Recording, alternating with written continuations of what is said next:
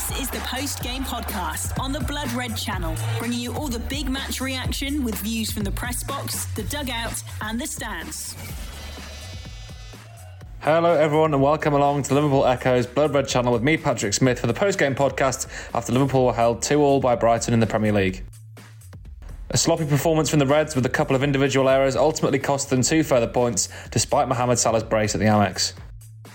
The Reds now head into the international break firmly in the top 4 and within reach of the title, so I suppose it's not all doom and gloom heading into a 2-week break from the post-game pod. Reacting to today's result though, we have the Liverpool Echo's Paul Gorst, Jurgen Klopp's press conference and some fan reaction from our brilliant post-game pod contributors. The post-game podcast on the Blood Red channel.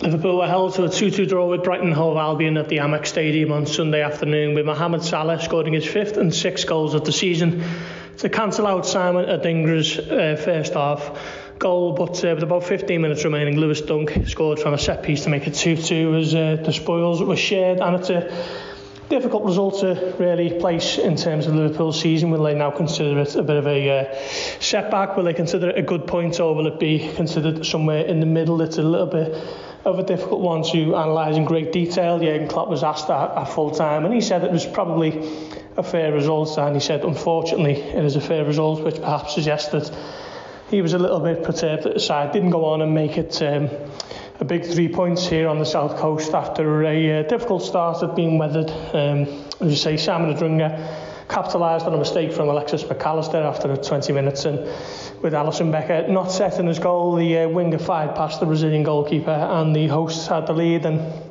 that was Liverpool falling behind for a 5th successive away game, which is something that has to be eradicated after the international break, and that will be something the Klopp will be looking to drum into his players, I'm sure, because it's certainly something that has held Liverpool back for far too long. But if there's one thing that we already know about this new look Liverpool team, it is that they do have a real resilience about themselves, and they got themselves back into the game with a wonderful sweeping move involving pretty much every outfield player who wasn't the defender. It was McAllister who won it back, Szoboszlai played it to Nunes played it to Diaz, Harvey Elliott was involved simply by leaving it and letting Mo Salah stick it away for 1-1. That was on 40 minutes, and then Salah, as a first half stoppage time approached, stuck one away from the penalty spot to make it 2-1. At the break, the real controversy came from Pascal Gross not being sent off for hauling back Dominic Szoboszlai inside the penalty area. Klopp was asked about that full time and he said he's too old and that he's over it, perhaps looking to sidestep any more controversy following last week's 2-1 defeat at Tottenham.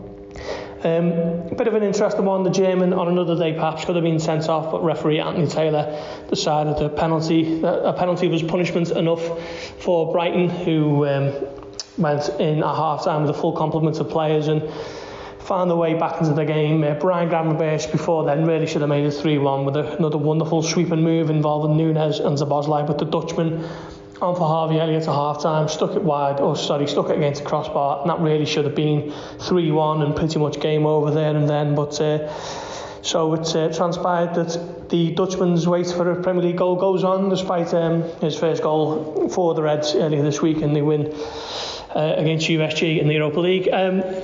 As I say, Dunk made it 2-2 inside the final. As the game crept towards the final 10 minutes, it was a bit routine. A free kick from Solly March, and Dunk was on hand to turn it past Alisson Becker, and it was the first goal was a lapse in concentration from Alexis McAllister. This was a mistake, a collective mistake that really should have been defended much better, especially with Van Dijk and Kanate in there. But Lewis Dunk was on hand to make it 2-2 and leave Liverpool. Certainly a little bit of a statement made here. It's much improved from the last time they were here when they were beaten 3-0 and really looked like a team who were on their last legs. This team's a different one. It's full of energy. There's a freshness about it and a spirit about this team that wasn't there last season. But the sweeping statements and definitive conclusions can perhaps be put on ice for now, because we're still not too sure what this Liverpool is truly capable of. 3 points here would have been a massive statement, but as it turns out, it is a creditable draw that they earn, and they stay inside the top four for the next fortnight at least. Ahead of the international break, they face Everton on the other side of that. But for now, the Premier League table will have a good look about it as Liverpool look to the future, and Everton at Anfield on the other side of the break. It's finished here at the Amex Stadium. Brighton 2, Liverpool 2. The post-game podcast on the Blood Red channel. Hello.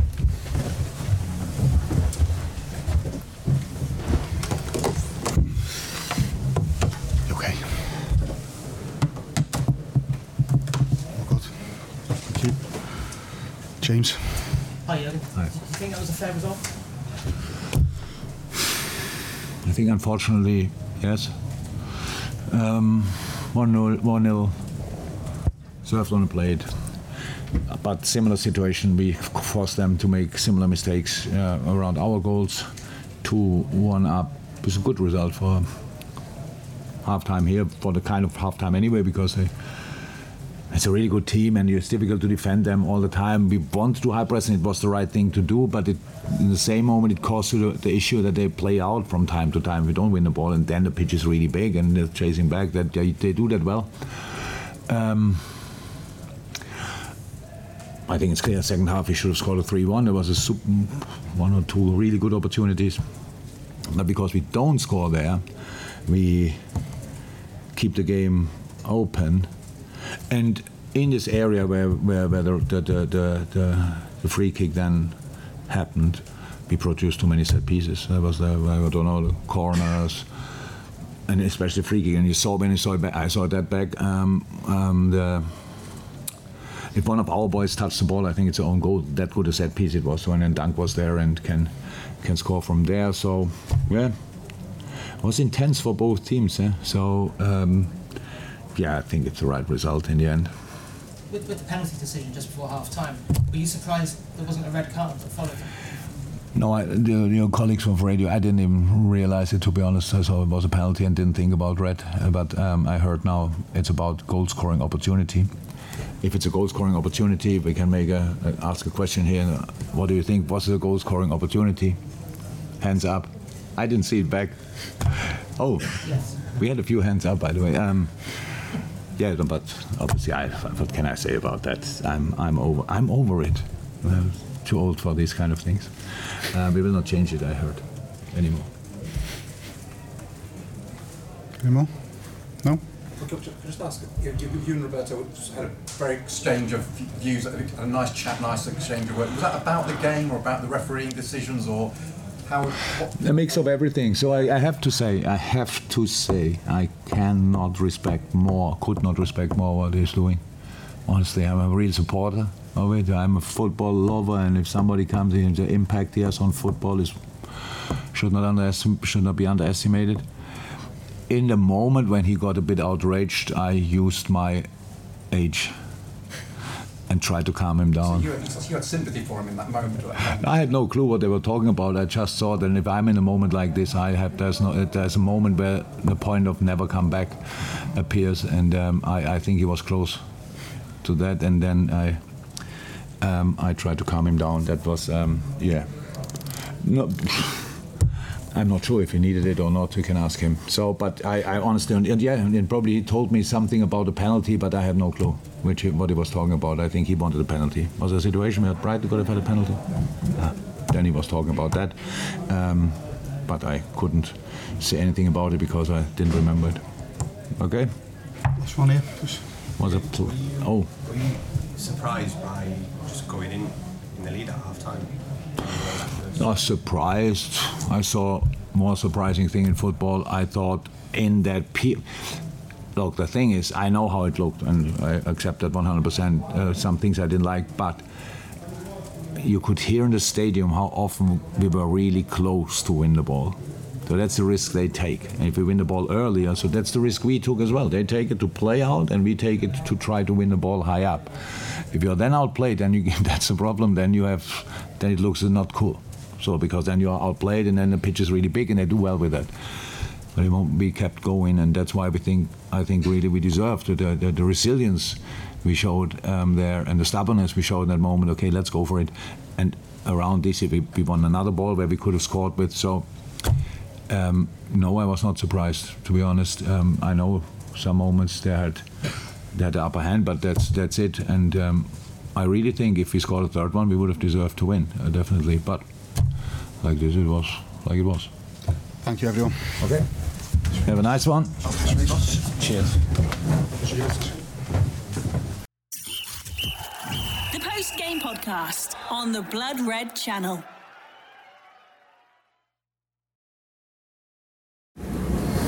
Steve Dawson on Liverpool's 2-2 draw with Brighton. Watched this one at Carragher's in New York, and pretty full for a huge bar at 9 a.m. on a Sunday, and everyone's pretty disappointed, I must say. At 2-1 it looked all right, didn't it? I was quite pleased with that, but at 2-2 then you just get a feeling of sloppiness. I mean, 2 sloppy goals to give away, very disappointing indeed. And then sloppy in front of goal as well. If Gravenberch had put that one away, we wouldn't be as despondent as we are. Disappointing. I've got 3 observations to make, brief, and not too sure what to make of them. Firstly, I don't understand the substitution Gomez for Trent. I understand it 2-1 up, which is probably when the decision was made, but I don't understand following through with it when we're then pulled back to 2-2. It's not too late. You can not make that substitution. I don't see how it helped.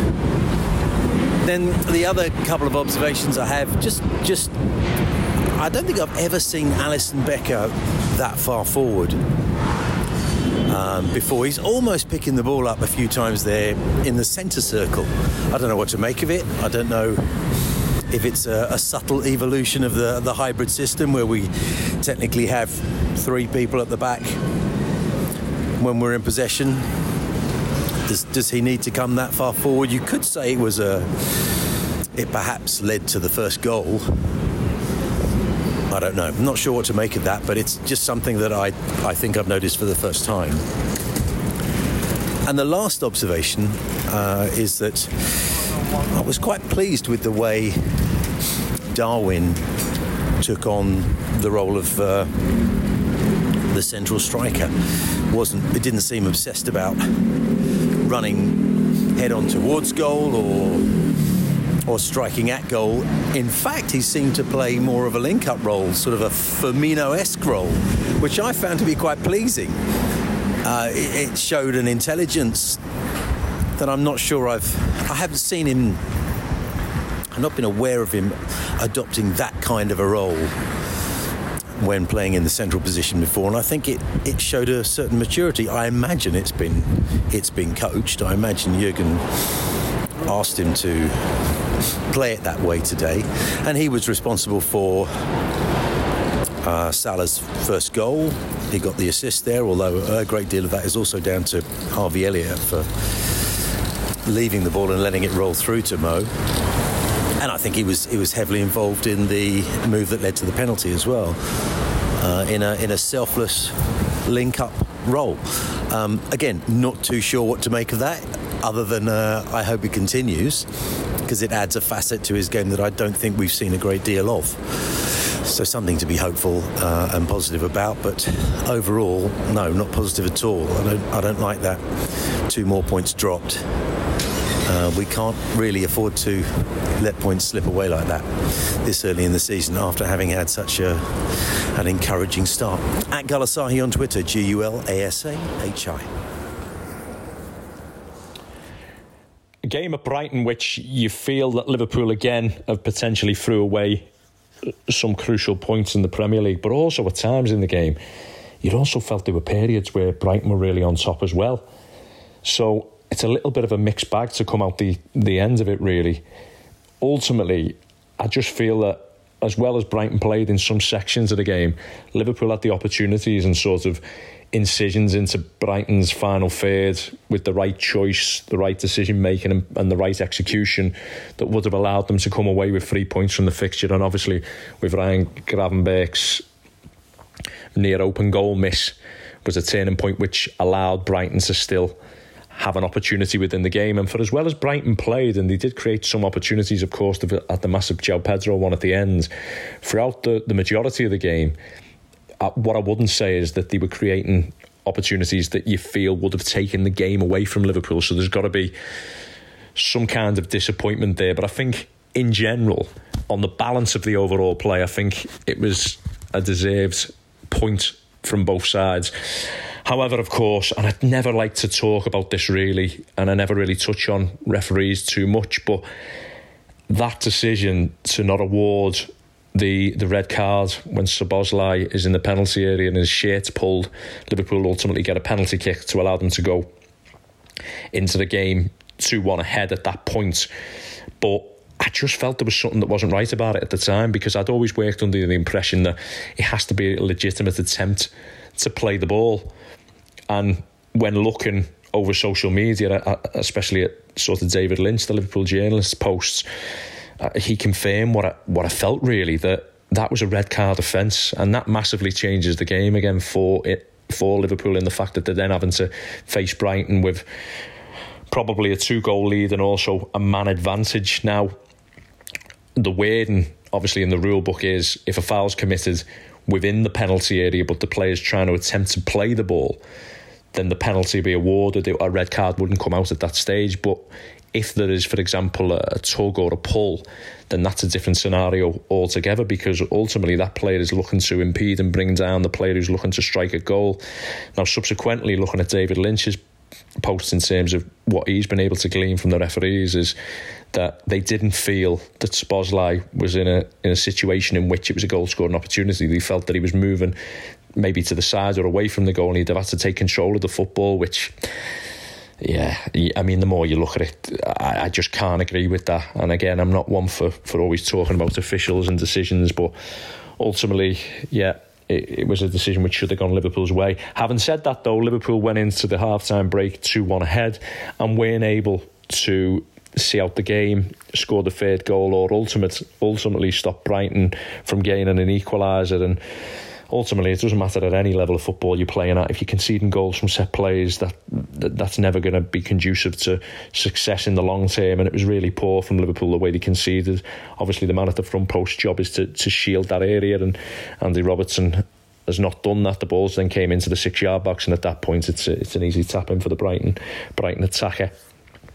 And yeah, I just felt Liverpool had opportunities in that second half to be able to take the game away from Brighton in what is a really good Brighton side, by the way. I felt it a really interesting game in general. I think the manager, top level coaching, what you see from Brighton in terms of when they have the ball, when they don't have the ball, Liverpool were unable to build the game very well, which we know they've had a problem with throughout this season and last season. And when you're playing against organised pressure, which Brighton exert because of the distances with the units in the team and the body shapes of the players, forcing Liverpool into areas we potentially don't want to go to, I felt Liverpool really struggled with that at times within the game. And also in Brighton's build-up, you can see that, you know, there's a real identity to how they go about playing, and it forced Liverpool to change their pressing structure and the shape of the team out of possession. You could see that throughout the period, Liverpool did not want Brighton to progress the ball through the middle of the pitch. So what they did was, and they've used this tactic against Manchester City in the past, is they played almost with a narrow front two out of possession in Darwin Núñez and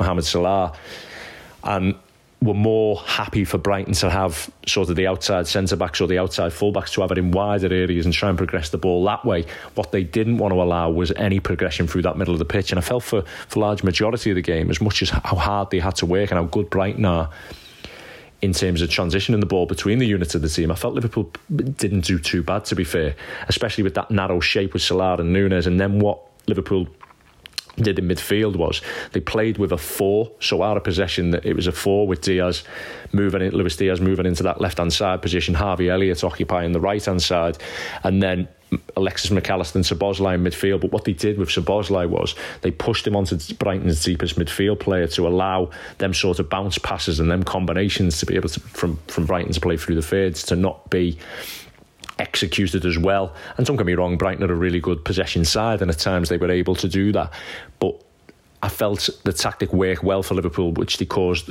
as much disruption as they can and didn't allow that progression on a regular basis. I think the problem Liverpool more had was when they had possession I think Alisson must have had a record number of touches at one point within the game, and you could see what Liverpool obviously were trying to do, try and mimic and replicate a lot of what Brighton would do with the goalkeeper becoming the extra player, the extra centre-half, if you like, in the build-up. But for me, with Liverpool's build-up, they had comfortable possession at times because Brighton were allowing that to the deeper players. But when it went into that middle third of the pitch, you've got to be able to contort your body. You've got to be brave when you're playing against organised pressure like that. And I felt too often Liverpool took the easy option of playing slowly or playing negatively, bounce passes back, rather than looking to open up the body, play off the back foot, and then try and progress the ball. I mean, on one of the occasions, I know it was a transition. It wasn't from build-up. But when Szoboszlai actually played the ball into Luis Diaz to turn, that led to the situation which led to Mohamed Salah's goal in the first half. But too often Liverpool players were receiving the ball with a closed body shape. Alexis McAllister in particular as that deeper midfield player, Trent Alexander-Arnold at times when he was moving into that central area when Liverpool were trying to build up. And because, it only takes a couple of seconds for a player to be able to get on the ball by opening up his body or closing his body, and ultimately that can be the difference maker in Liverpool being able to get the ball higher up the units of the pitch rather than being encamped in their own half. And then what would happen is, because that level of body shape wasn't there and that ability to be able to play forward, Liverpool would often circulate the ball without any real great success, then surrender the ball with a pass into midfield or a longer pass, and then they were back to square one after that. But within the game, like I say, they still made enough incisions into Brighton's half and enough counter presses which led to situations. Of course, the goals for Liverpool were counter pressing situations as well, and you could see the idea of what Liverpool were trying to do in the build-up, but the individuals within the side have got to be a lot better. I mean, Alexis McAllister, I'm a huge fan, and I was so pleased when Liverpool signed him. Watch a lot of Messi, and I'd seen the World Cup games in particular, and so technically flawless when he was receiving in possession. But I've seen games at times this season, he's been really untidy in possession. It's really surprised me. I know, and there can't be the excuse that he's playing slightly deeper, because when you play slightly deeper, you'd have more time and space to be able to execute your actions. And let's not forget, this is a player who's played with Moises Caicedo in a two-man build-up, which essentially is doing with Trent Alexander-Arnold in there. Now, one thing I would say is Liverpool's patterns aren't as coordinated as Brighton's in the build-up, and we know they've had problems, which maybe doesn't give him the options on the ball at times that he had playing for Brighton. But the level of technical execution's got to be a lot better. His decision-making's got to be better. And I know that you might say, well, he's more often played higher, he's probably more comfortable playing higher, which results in shorter passes, combinations, and maybe when you're playing deeper, you've got to, increase the range of your passing, the distance of your passing at times to be able to move the ball forward. But I think he's more than capable of doing that, and I just think at the moment, it's maybe a little lack of confidence, really, and a lack of technical execution in particular. Yeah, so overall, I'd say the feeling is a little bit of disappointment for Liverpool coming out that game with a point, because if Liverpool would have won the game in what was a difficult away game, you could almost write off the Tottenham one and say, well, OK, they've made up them points, if you like, to the back end of the season, winning a difficult game. But essentially, they've come away from these two games now with only 1 point, which, again, is a disappointment. You could see the logic in the team selection. Obviously, Harvey Elliott coming in at the start of the game because of how Liverpool wanted to press without the ball. And with Elliott so comfortable playing that right-hand side position, it makes sense if Liverpool were going to set up out of possession with a flat four that Elliott would play off the right-hand side. And that was obviously the choice that Klopp made for the first half. But yeah, just disappointing in general with the results, I suppose, with Liverpool being in a position where they had the game won, in the sense that they had the chance with Gravenberch and they were 2-1 up at the time. But yeah, disappointment overall. Hello, Alex Watt. After a frustrating draw away at Brighton, all in all, drop points. Overall, only ourselves to blame, really, unlike what happened last weekend, obviously, although we will chat about if Brighton should have had 10 men for that second half, but more than anything, we should probably be glad that we didn't lose the game, because it was important. We didn't end up losing the game, as all the terrible jokes about us asking for a replay from rival supporters would have been absolutely relentless, I'm sure. Although I'm sure some of the banter lads will still be doing those jokes even based on the 2-2. But yeah, obviously, would have been nicer to celebrate 8 years of Jurgen at Liverpool with a win. The man who's made such a positive impact on our lives as Liverpool supporters. But today was a good performance overall, and certainly a lot better than what we saw away at Brighton last season. You know, having an actual functional midfield definitely helps with that. And I think you'd say, on the balance of things, you know, a point away at Brighton is a positive result, but in practice, after watching the game, it definitely feels more like drop points, us not really capitalising when the momentum was in our favour in the game today. Definitely a much nicer watch than last weekend's game versus Spurs, obviously. All the VAR nonsense there. Some of the bizarre coverage of that absolutely disastrous officiating has obviously coloured the last week, but coming out of that loss to Spurs, I felt more convinced than ever, actually, that we will be competing for the title this season, because to go down to 9 men in those circumstances and still have such a great control of the game until that unfortunate own goal near the end, if that had happened last season, you know we'd have shipped 3 or 4. So to keep it level for so long, it felt like a real galvanising moment for us to kick on and go into this game, obviously boosted by the win in Europe on Thursday as well. And yes, I do definitely still worry that we'll miss out by a few points to Manchester City, and it'll be those refereeing errors last weekend we look back on, but that really did feel like the kind of galvanising us against the world type performance that we should be able to kick on from and build momentum going into what I would say is a really decent run of fixtures until we actually play Man City at the end of November. But today it was a bit of a struggle, bit of a slog, particularly for the first half hour, and then we had some real issues with their counter-attacking, their set pieces in the second half. And Brighton are a quality team, we know that, but it's hard not to be a bit disappointed, knowing especially how they struggled against Villa last weekend. Feel like we maybe could have capitalised further. But I think that period in the first half, it did seem like we were being a bit too casual, taking a few too many risks as well with how we were passing it out from the back.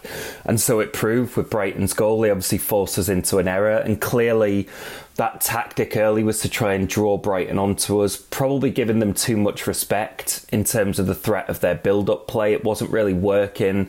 Yes, we did limit their build-up play, but Brighton stayed too calm. They were in their shape. They were able to capitalise with that high pressing to get the goal. So it probably needed a rethink earlier than we even conceded the goal. But this trend of going 1-0 down and having to fight back, obviously continuing. And yes, time and time again, we've been able to come back from it this season because that fight and determination is clearly there. But it's a needless uphill battle every weekend at the moment for the sake of, you know, sloppy defending, lapses in judgment. And it probably shouldn't take us going a goal behind to remind us quite how good our attack is. But it seems to happen almost every weekend at the moment. But there is that element of if we keep coming back to take the lead, it's kind of working in a way, but we've got to make sure we don't then concede the second goal like we did today.